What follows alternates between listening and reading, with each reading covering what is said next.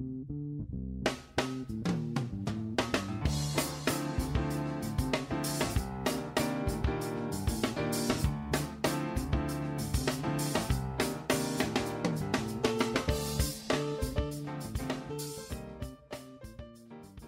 to America's Commercial Real Estate Show, your source for market intel, forecasts, and strategies. Hello, I'm Michael Bull. Thank you for being with us. This segment is brought to you by Barnes Creative Studios. Check them out if you need some property videos or you need anything related to video and commercial real estate. Do check them out. Their website is barnescreativestudios.com. Well, one of the largest organizations or associations, if you will, in the world is NAR, the National Association of Realtors. And they do a really good job of economic outlook and looking at the market. And while a lot of folks think of the National Association of Realtors as a residential based association, they're very much in commercial. And they do a great job also of watching and checking the commercial real estate world and their economic outlook and their outlook of the different property sectors. So you're in for a treat. Please welcome my guest. It's Gaye Corrigan. She is a senior economist with NAR, the National Association of Realtors. Gaye, thank you for being with us. Thank you, Michael, for having me. Well, great. Well, the first question, Gaye, as an economist, I have to ask you is just, hey, where are we here at the beginning of the second quarter? Seems like commercial real estate's going okay. Housing's doing fantastic, but we have a lot of things going on in the world, right? We have gas prices going up. We have inflation. We have a war going on. We have interest rates rising. So when you just look at the economic outlook for 2022, what do you see right now? Well, right now, the economy is still doing pretty well. The Russia-Ukraine war just began, and we're still seeing the impact of that on higher oil prices. Interest rates were expected to increase. The Federal Reserve Board had already telegraphed that last year. So, we're still kind of assessing what the impact is. But essentially, right now, even the IMF is saying that the impact is not expected to be that significant in terms of an economic reduction in growth. First of all, the U.S. Trade with Russia is very small.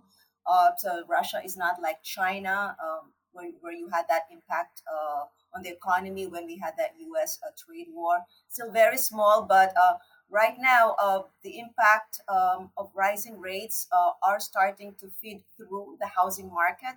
We're not seeing that yet on the commercial real estate, and as we can discuss this later. But with rising mortgage rates, as there's an incentive for people to stay in their homes, stay as renters rather than move into home ownership, and so that's actually a good thing, at least for the multifamily market. Certainly, inflation is taking a hit on consumers' pockets. 8.5% inflation was the recent reading for March. Never seen this inflation rate in the last 40 years. That's about $500 that consumers have to spend. And, for the housing market, that means $500 less, right, on the amount that you can pay for a mortgage. And, inflation of 8.5 is outpacing your wage growth of about 5%. So purchasing power is being cut. So consumers are trying to stretch that budget.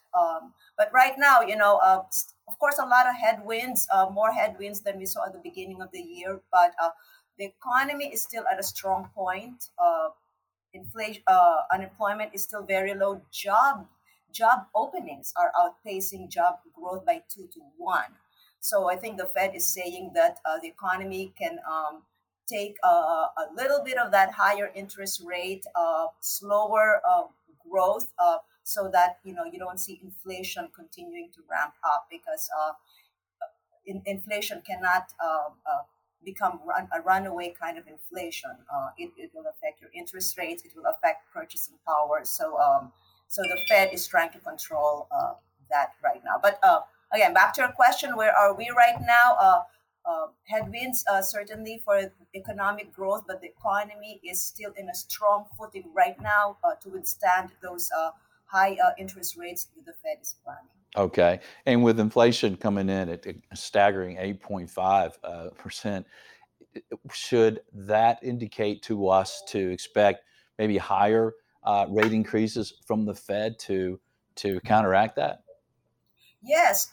Well, so the Fed is already planning, and they have announced actually in their last meeting that the federal funds rate is likely to hit about 1.9% by the end of the year. So it's now at 0.5%.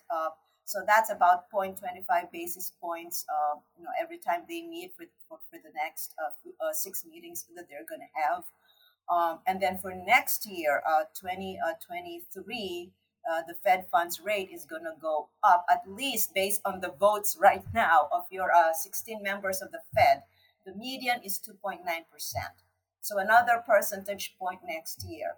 So that's why here's the thing, right? We know that mortgage rates are going to rise about 5.5 to 6% by the end of this year, but they're going to rise further next year because by next year, inflation will still not have been controlled to about 2%, which is the target of the Fed. So at the rate inflation is going right now, 8.5, I expect the inflation rate to hit about 5.5 next year, and then 2024 by about 3.5.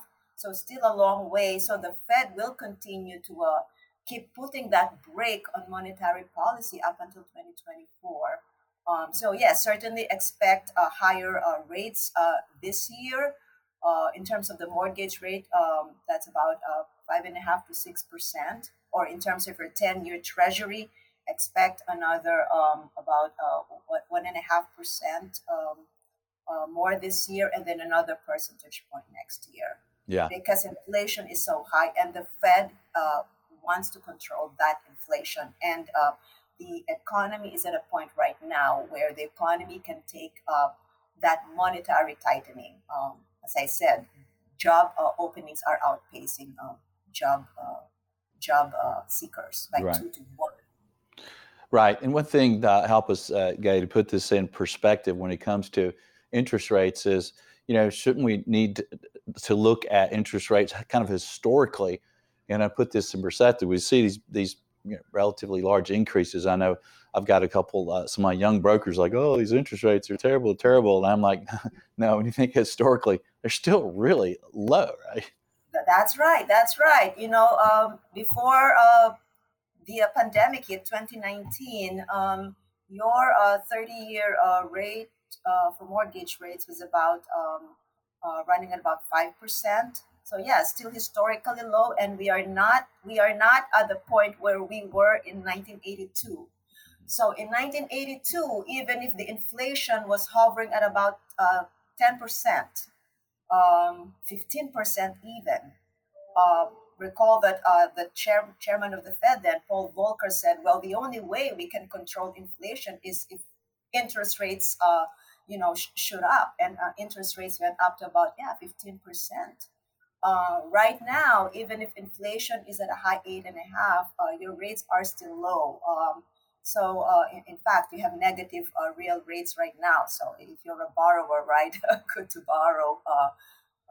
Good to borrow money still, which is why with those negative real rates, and if inflation doesn't come down, I think rates will go even higher because you can't have negative rates also, right? If you're a lender, Yeah.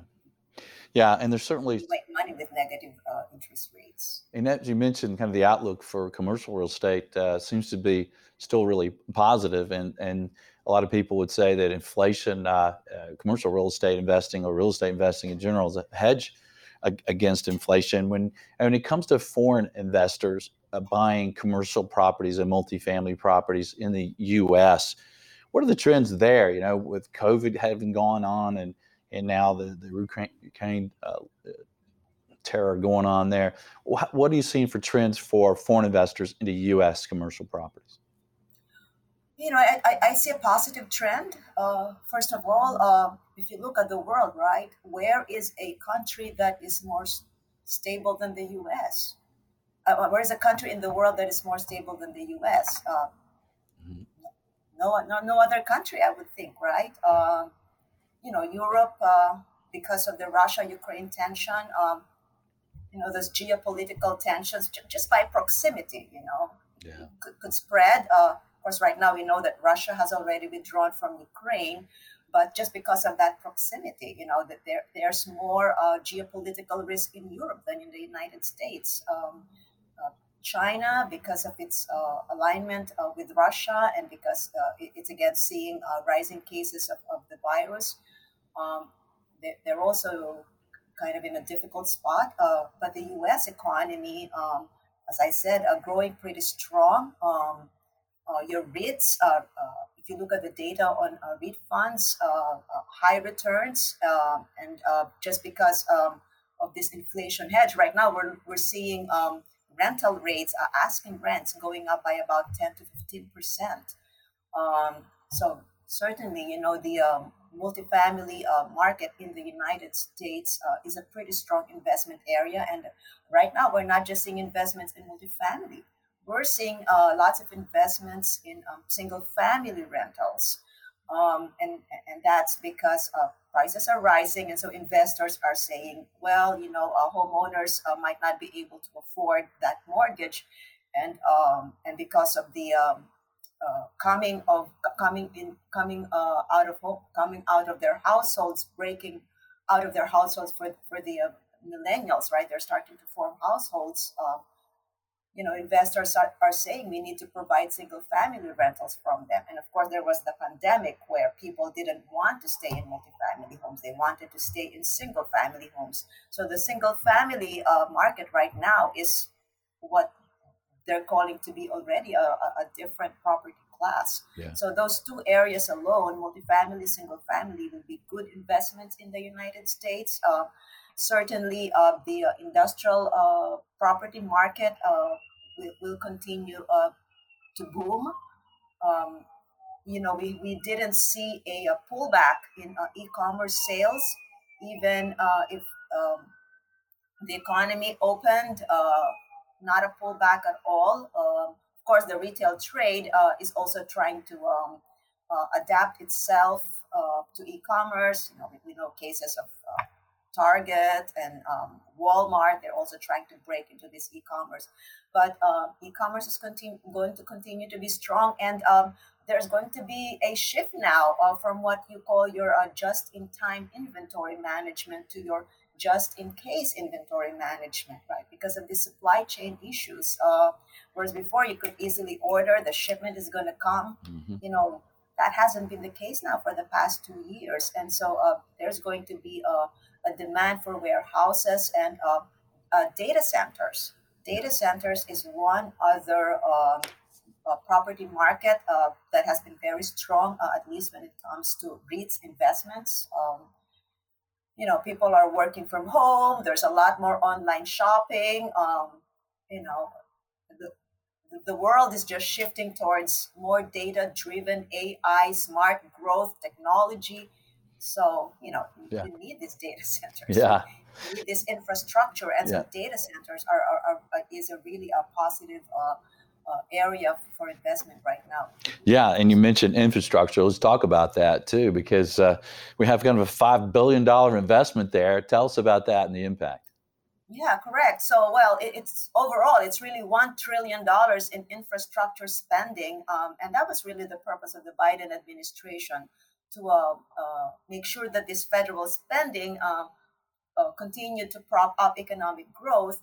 But it was just a basic common sense, right? We had aging roads, dilapidated bridges, unsafe bridges, and so you were kind of hitting two birds with one stone. And you also wanted the Biden administration also wants a cleaner environment. So I'd say three stones. You kill three birds with one stone, right? You're improving environmental sustainability. You're propping up the economy. You're improving infrastructure. Now, specifically for the real estate market, I think one thing that will be positive is the 5 billion allocation for these electric charging stations. And we know gas prices are rising right now. They'll probably remain at this level about $100. And even if they don't, during the 70s, we saw this transition of the U.S. economy from an energy dependent economy into an economy where it is now a net exporter. So I think this high gas prices now and all this tension is going to uh, shift the demand for vehicles towards electric vehicles. That's already about 1 million vehicles out there right now. So yeah, states like California, Texas, Arizona, even the Washington D.C. area, the New York area, lots of demand there for electric charging stations, and those electric charging stations have a synergy effect with your retail trade. Everyone knows that when they come to charge at Target and Whole Foods, you make a quick dash, buy coffee, get some salad, get some food, and if you're doing level two charging, say you go to Target, well, those 2 hours are going to give you some time to go shopping. So I personally believe that this synergy between electric vehicle charging stations and retail trade is something that will be good for the commercial market. So right now you have about 100,000 electric chargers. The administration wants to beef that up to about 500,000 chargers in what it calls the what it calls the electric vehicle alternative fuel corridors. And you can only be a fuel corridor if there's an electric charging station every 50 miles, right? Because that's the fear that you're driving and you run out of battery. So every 50 miles, there's going to be a charging station. So think of the implication of that for retail trade, right? And for the demand for land. If every 50 miles you need to have that charging station put up. So I think it's great for the land market and then great for your retail trade market. Yeah, good point. Because if you stopped every 50 miles and get a charge, you might want to go in and do some shopping, right? Or Yes. Yeah. done. Well, they want these quick chargers, right? 20 minutes, 15 to 20 minutes. Yeah, but in those 15 to 20 minutes, hey, you can get coffee, you can get your Mm. salad, you can get whatever. Make sure you have that list, though, right? You don't want to spend time looking around the shop and get that penalty because you overstayed at a charging station. Yeah, that's right. Well, you can spend a lot in 20 minutes, especially online, Correct. but I guess in person as well. Well, Gay, what would you leave our audience with to think about for commercial real estate moving forward for the rest of this year and into next? I think commercial real estate will continue to do well, particularly for the multifamily sector and the industrial market. Now, even for retail, uh, this 8.5 inflation is taking a hit on consumers' pockets. People are spending like $500 more every month, right? And where are they going to be spending that? Basic commodities, for food, essentials. And so your neighborhood centers, your strip centers down by your neighborhood, those are continue to do well. Now malls probably still will continue to face that headwind and that challenge. Right now, vacancy rates for malls is at 8%. So still a difficult time for malls, but for neighborhood centers, strip centers, I think the retail trade will do well in those markets. Office sector, we've seen a return to working from home. About just 20% of your workforce is working from home now, compared to about 50 to 65% prior to the pandemic. We are seeing though some decline in density, but I think the ball is still up in the air, because even if people work from home 2 days, 3 days a week, right? Then they come to the office. Well, once they have those meetings, the big meetings, which is the purpose of the office, right? The purpose of the office now is now to be that place where people can collaborate, can meet, can discuss as one group. And if you bring them, all of your employees, I don't know, once every 2 weeks, where are you going to put them? And so I'm not really sure that even if people are working from home, that office space will be reduced. Now, if it does, on the aggregate, there might still be a demand for this hot desking, which your WeWork type of offices cater to. It's still up in the air what the impact of the office is, but certainly we're seeing that in markets like New York, San Francisco, DC, the major areas, still a lot of lost office space that needs to be recovered. All in all, about 115 million square feet. Vacancy rate overall is about 12%, but we're not going to see vacancy rates going down to below 10%, I would say, over the next 3 years. So that would mean office rents will remain soft, probably rising just about 1%. Now, having said that, in the office market, it's a bifurcated recovery. New York, San Francisco, DC, Chicago, recovering but not doing as well, but areas like Austin, Dallas, Phoenix, Tampa, Raleigh, these secondary markets where there's a lot of migration. Office markets there are doing well. Rent growth is up 5% year over year in those markets. So if you were an investor, again, this what you call the secondary, tertiary markets is where the action is going to be if you're in the office sector. Yeah, yeah, I agree. I think the downfall of the office is over exaggerated. I think because of recruiting and onboarding and training and culture and cybersecurity and trade secrets, collaboration, profits, growth, and for careers. I think the office market will come back stronger than people are thinking right now, since we just went through this, we don't want to be around people kind of stuff. Oh, yeah, correct. And I think, even Google, right? The tech companies, they've always planned on their workforce returning to the office. Mm-hmm. It's just that, the pandemic, kept holding that back. But really, the intent is for the office workers to come back. Now, it won't be 5 days a week, but certainly, 2 to 3 days a week.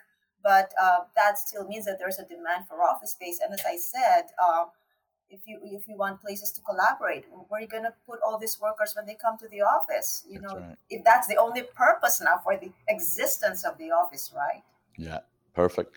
Well, Gabe, thank you for being on the show. Great information. Thanks for joining us. Okay, thank you for having me, Michael. Thanks. All right, thank you, and thank you for joining us around the country. Please let us know what you think. Hey, we do love hearing from you. So reach out to us through your favorite social media, or you can always reach out to me directly. My email is michael@bullrealty.com. Well, until next week, be sure that you always lead, learn, and laugh, and join us for America's Commercial Real Estate Show.